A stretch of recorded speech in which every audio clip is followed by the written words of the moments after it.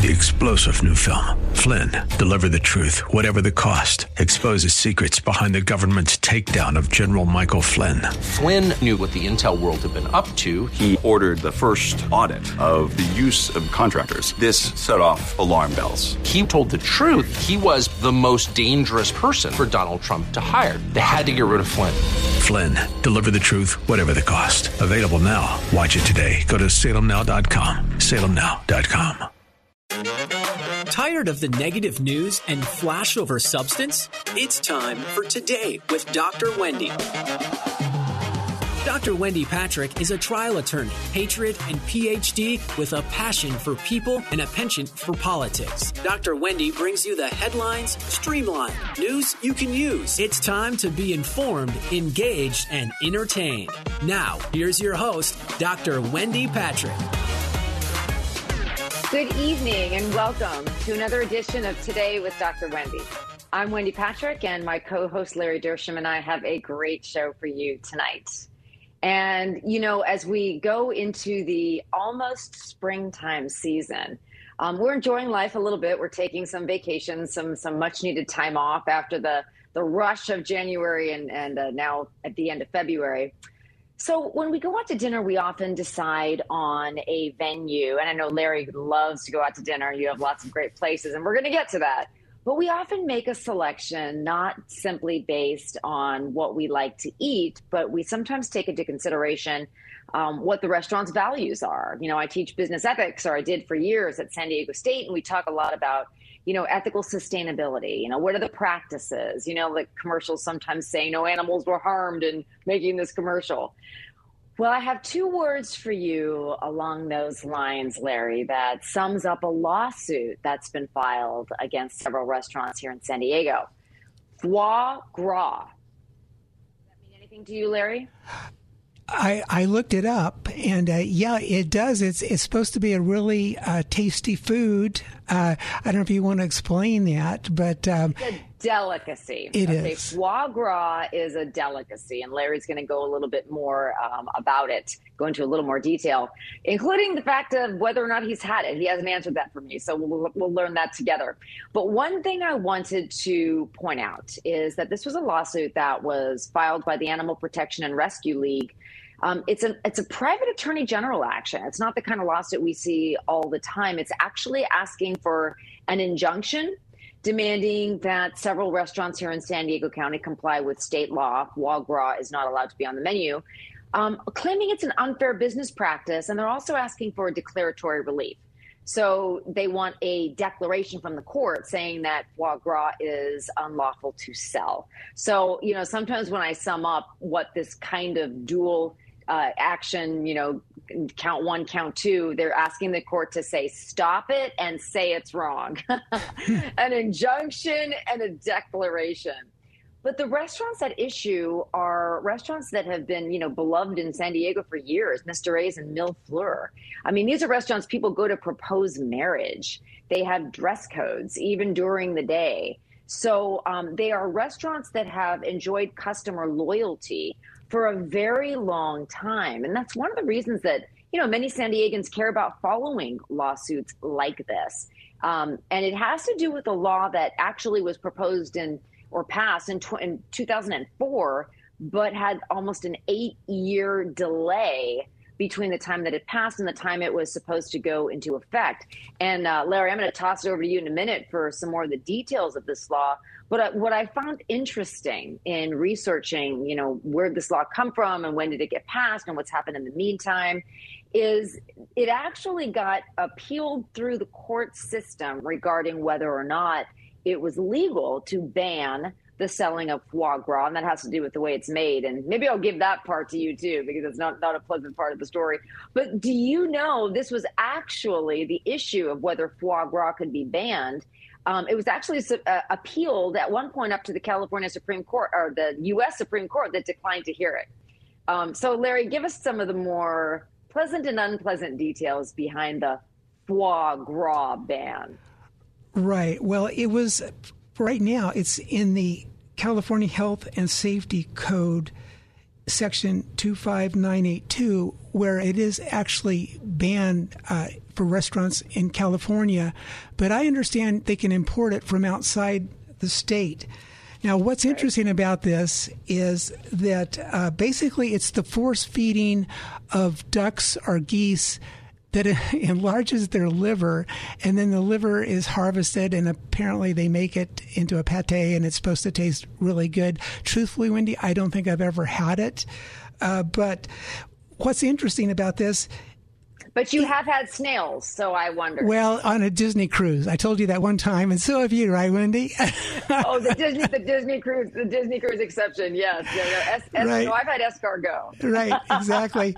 So, but anyhow, this foie gras, goes way back 5,000 years to Egypt. If you can believe that, they were eating it back then, and it's even engraved on some ancient tombs that depicts Egyptian servants force-feeding grains to geese to enlarge their liver for that purpose. So it's a delicacy that goes way, way back.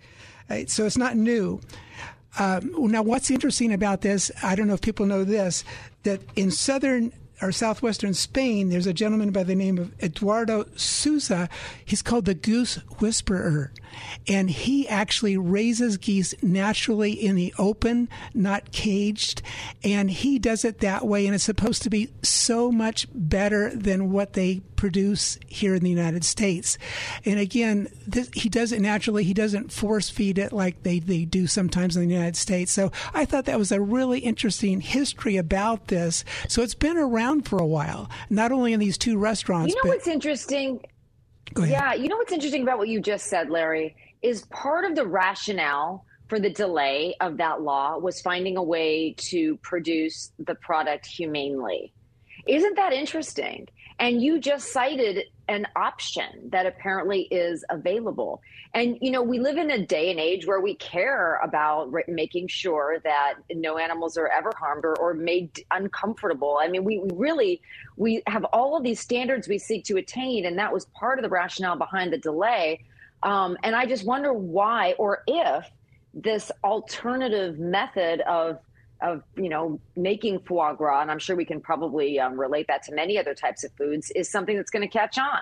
Or why hasn't it? Might be a better question. I think it takes time, and they call this process gavage, Gavage. And what it is, when the geese get ready to fly in the wintertime, it gets very cold, so they really eat a lot of food. They eat a lot of grain to build up the calories and to store that food for the long winter. So that is when he actually harvests the liver to make the foie gras, and so he does it naturally. So he does no force feeding at all. It's totally natural. And I don't know if we want to get into the lawsuit aspect of it, but I was researching the people that filed this lawsuit, and I think that was really interesting. His name is Attorney Brian Pease, Pease, and he's the chairman of the Animal Protection and Rescue League. It's also known as, I just pronounce it April for short, APRL. And what's interesting is that they're located here in San Diego, and now they've opened up a chapter in Orange County.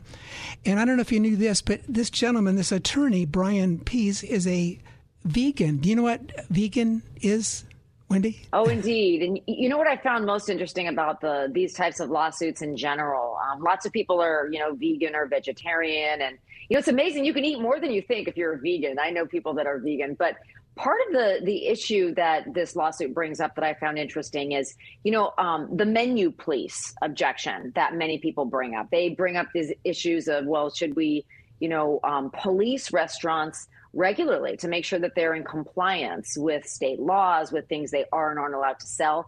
And you can imagine there's lots of things across the board. But, what I always bring up when, it's so easy to research menus online is, what about the customers that know something's available even though it's not on the menu? I mean, can you imagine if there are restaurants that sell foie gras that just, it's available but invisible? In other words, yes. You won't read it on a menu. but you know that you can ask for it. It's kind of like you can always get grilled cheese. You know, I grew up loving grilled cheese. And you can always get it made, even if it's not on the menu. I'm sure Mr. Ace will make you a grilled cheese. I bet it'd be really a good one. Yeah. But so some of these lawsuits I just found is a larger issue, not so much focusing on the lawyers themselves who filed it, but just the relevance of these kinds of suits today. You know, when I first heard about this, I thought, oh my gosh, did somebody get sick? Who was harmed? Only to read it's really a lawsuit that we're seeing more frequently that's asking for an injunction and declaratory relief. So it's not true that we have to wait or that we need somebody to actually suffer physical harm to have a lawsuit like this be filed and pursued. Right. And speaking of items that are not on the menu, an In-N-Out burger that I think everybody knows about, there's something you can get called animal style, and it's not on the menu. You ask for, I want an In-N-Out burger animal style, and they put all kinds of relish in different things. I don't really like it that much. My older brother, he does, and that's not even on the menu. You have to know about it to ask about it. Perfect. And here's another little bit of trivia really quickly. Mr. A's downtown, what a beautiful restaurant. Probably the best view of a restaurant in San Diego. I mean, arguably, you could say that. And Wendy, I hope my wife's not listening. That's where I took my prom date. It was a double date. We took this, my best friend, we had a Thunderbird, a convertible Thunderbird, and those are, I don't know if anybody remembers that kind of car. And we went to Mr. A's. Yeah. That's what I mean. I mean, it's been around. If you went to prom there forever. Wendy, come on. Okay, that was bad. Okay, so it's been around for a long time, and that's the issue, though. Customer loyalty, and part of why this is something that people are talking about is we have people that have been going there for 50 or more years and suddenly saw that it had been removed a while back. But anyway, more after the break. We need to take a short one. Stick with us. You are listening to Today with Dr. Wendy. We will be right back in a flash.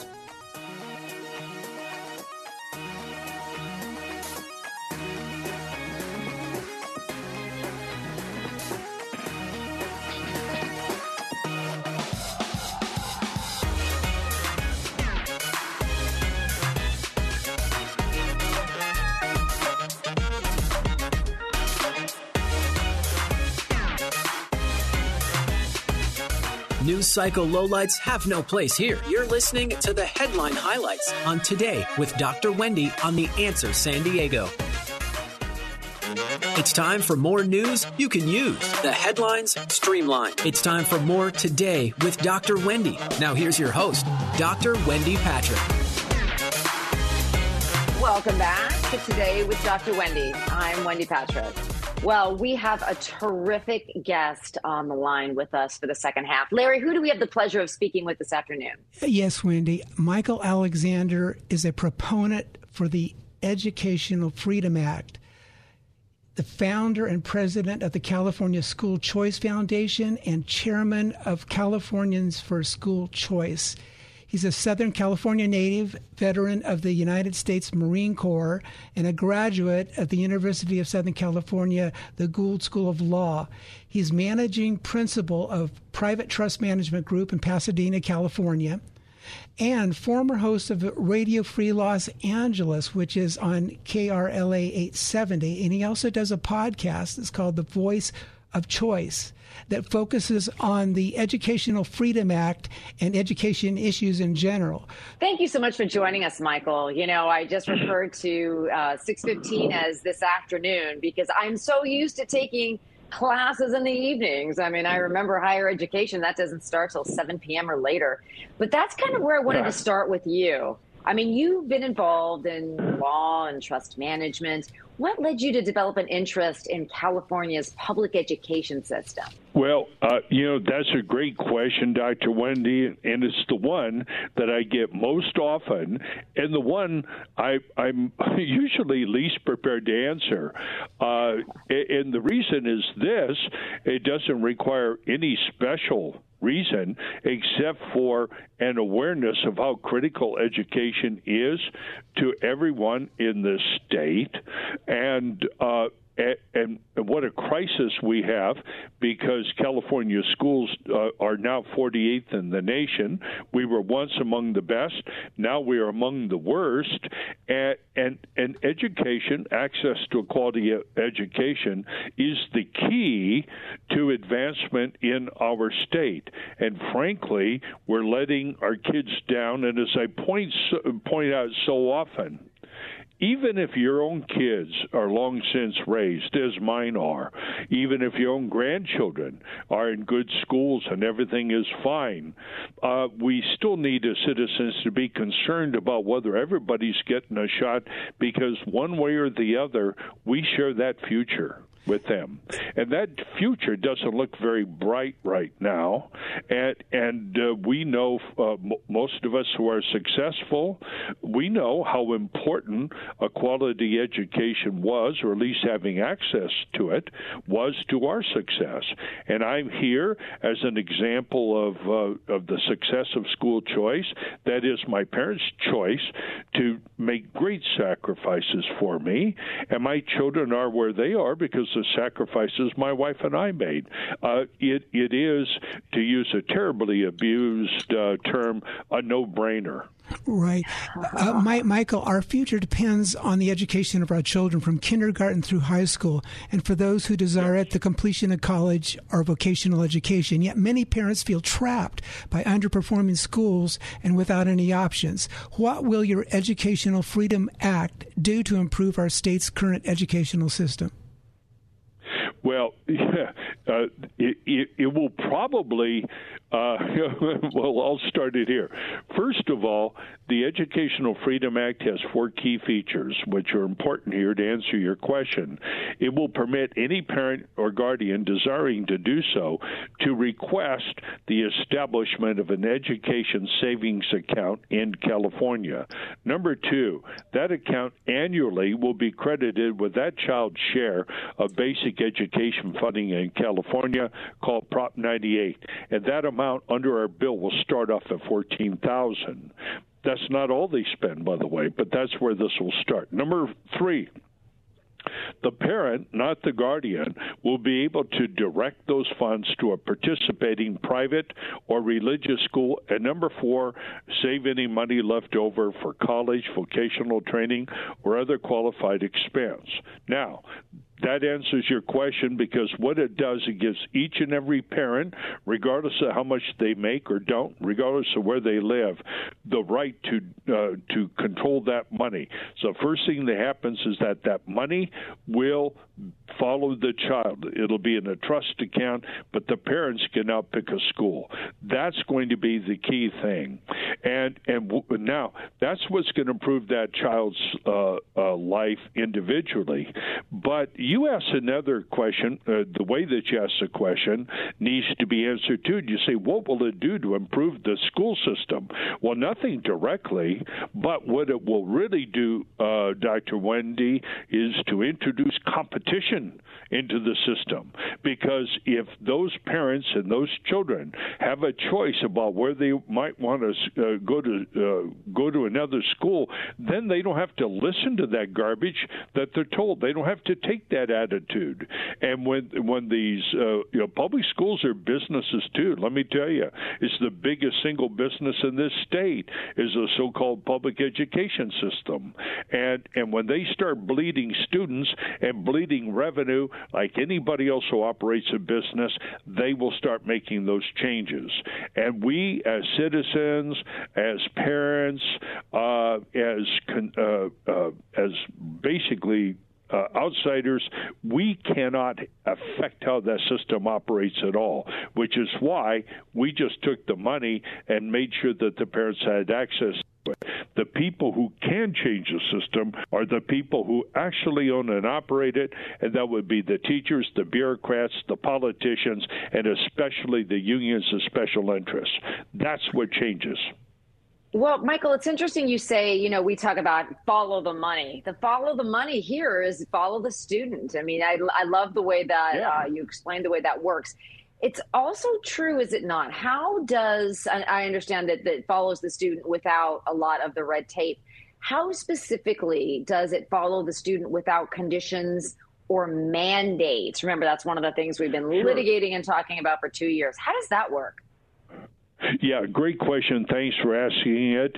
Yeah, if you look carefully into our bill, it does two things. First of all, there's a preamble to it, an introduction to the bill that recognizes parents as the first educators and recognize that they have a natural right to direct the moral, intellectual, and religious development of their children without coercion from the state, economic or otherwise. So that's the principle that's established.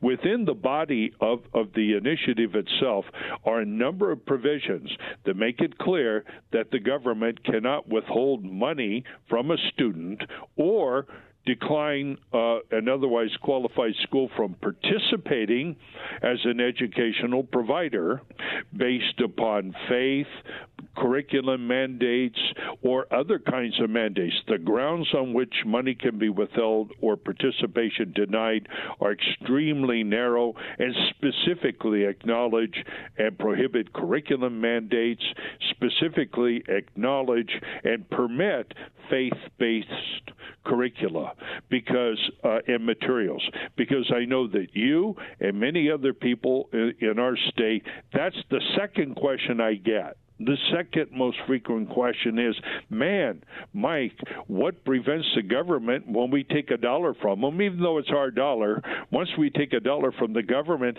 don't they then have the right to transform our Catholic or Christian, or it might be Jewish or Muslim schools into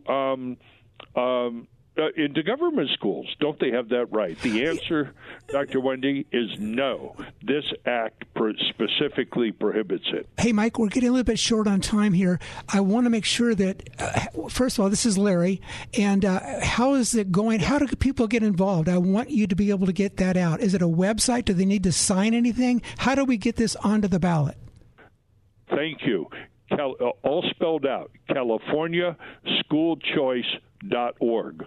CaliforniaSchoolChoice.org. Go there. You can do three things. Number one, you can let me know who you are and express your support. Number two, you can download and sign a petition that individually send it back to me or circulate it. Number three, you can give me some love. You can go on there and donate because remember, this isn't my battle. This is yours. We as citizens have a joint obligation to save the next generation and to take our state and ultimately take our country back. So you go there, you do those three things, help me to gather signatures, help send a little bit of money. Just in the last 24 hours, we've had 14,000 people download our petition from the website. Wow. Hey, Larry, Mike, we got to wrap it. Thank you so much for joining us and all that great information. And I want to thank our listeners for joining us again tonight. To have a wonderful, safe weekend. Please join us next week for more of Today with Dr. Wendy, Headlines with a Silver Lining. Have a great week, and God bless you.